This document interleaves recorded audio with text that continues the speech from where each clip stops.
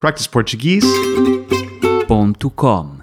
Confinada, mas ainda a matutar na pergunta o que posso fazer eu para ajudar, decidi sentar-me na varanda e desfrutar do nascer do dia.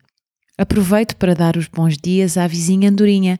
Ela começou o dia a chilrear e a espalhar a sua alegria pelas ruas silenciosas. Que ar tão fresco e puro! Que silêncio que inunda as ruas de tranquilidade. Medito por uns 5 minutos e fico algo frustrada por não me conseguir concentrar. Bom, há dias melhores que outros e o meu estômago já está a roncar.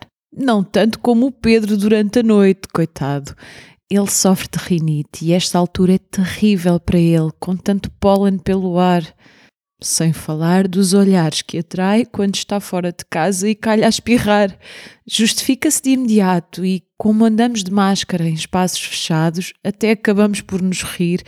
É errado, eu sei, juro, mas acho que precisamos de pelo menos tentar reagir com alguma leveza nestes dias difíceis.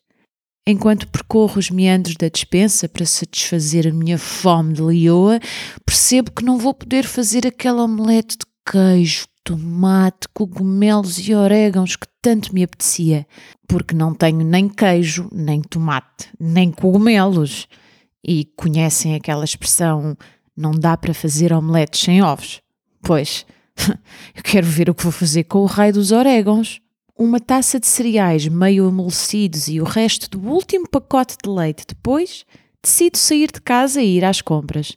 No caminho, vou criando uma lista mental daquilo que precisamos lá para casa.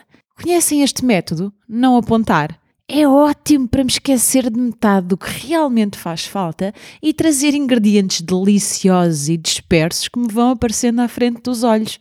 Mas como deixei o telefone em casa, vai ser mesmo a antiga.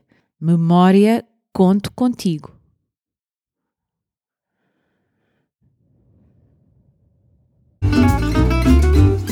practiceportuguese.com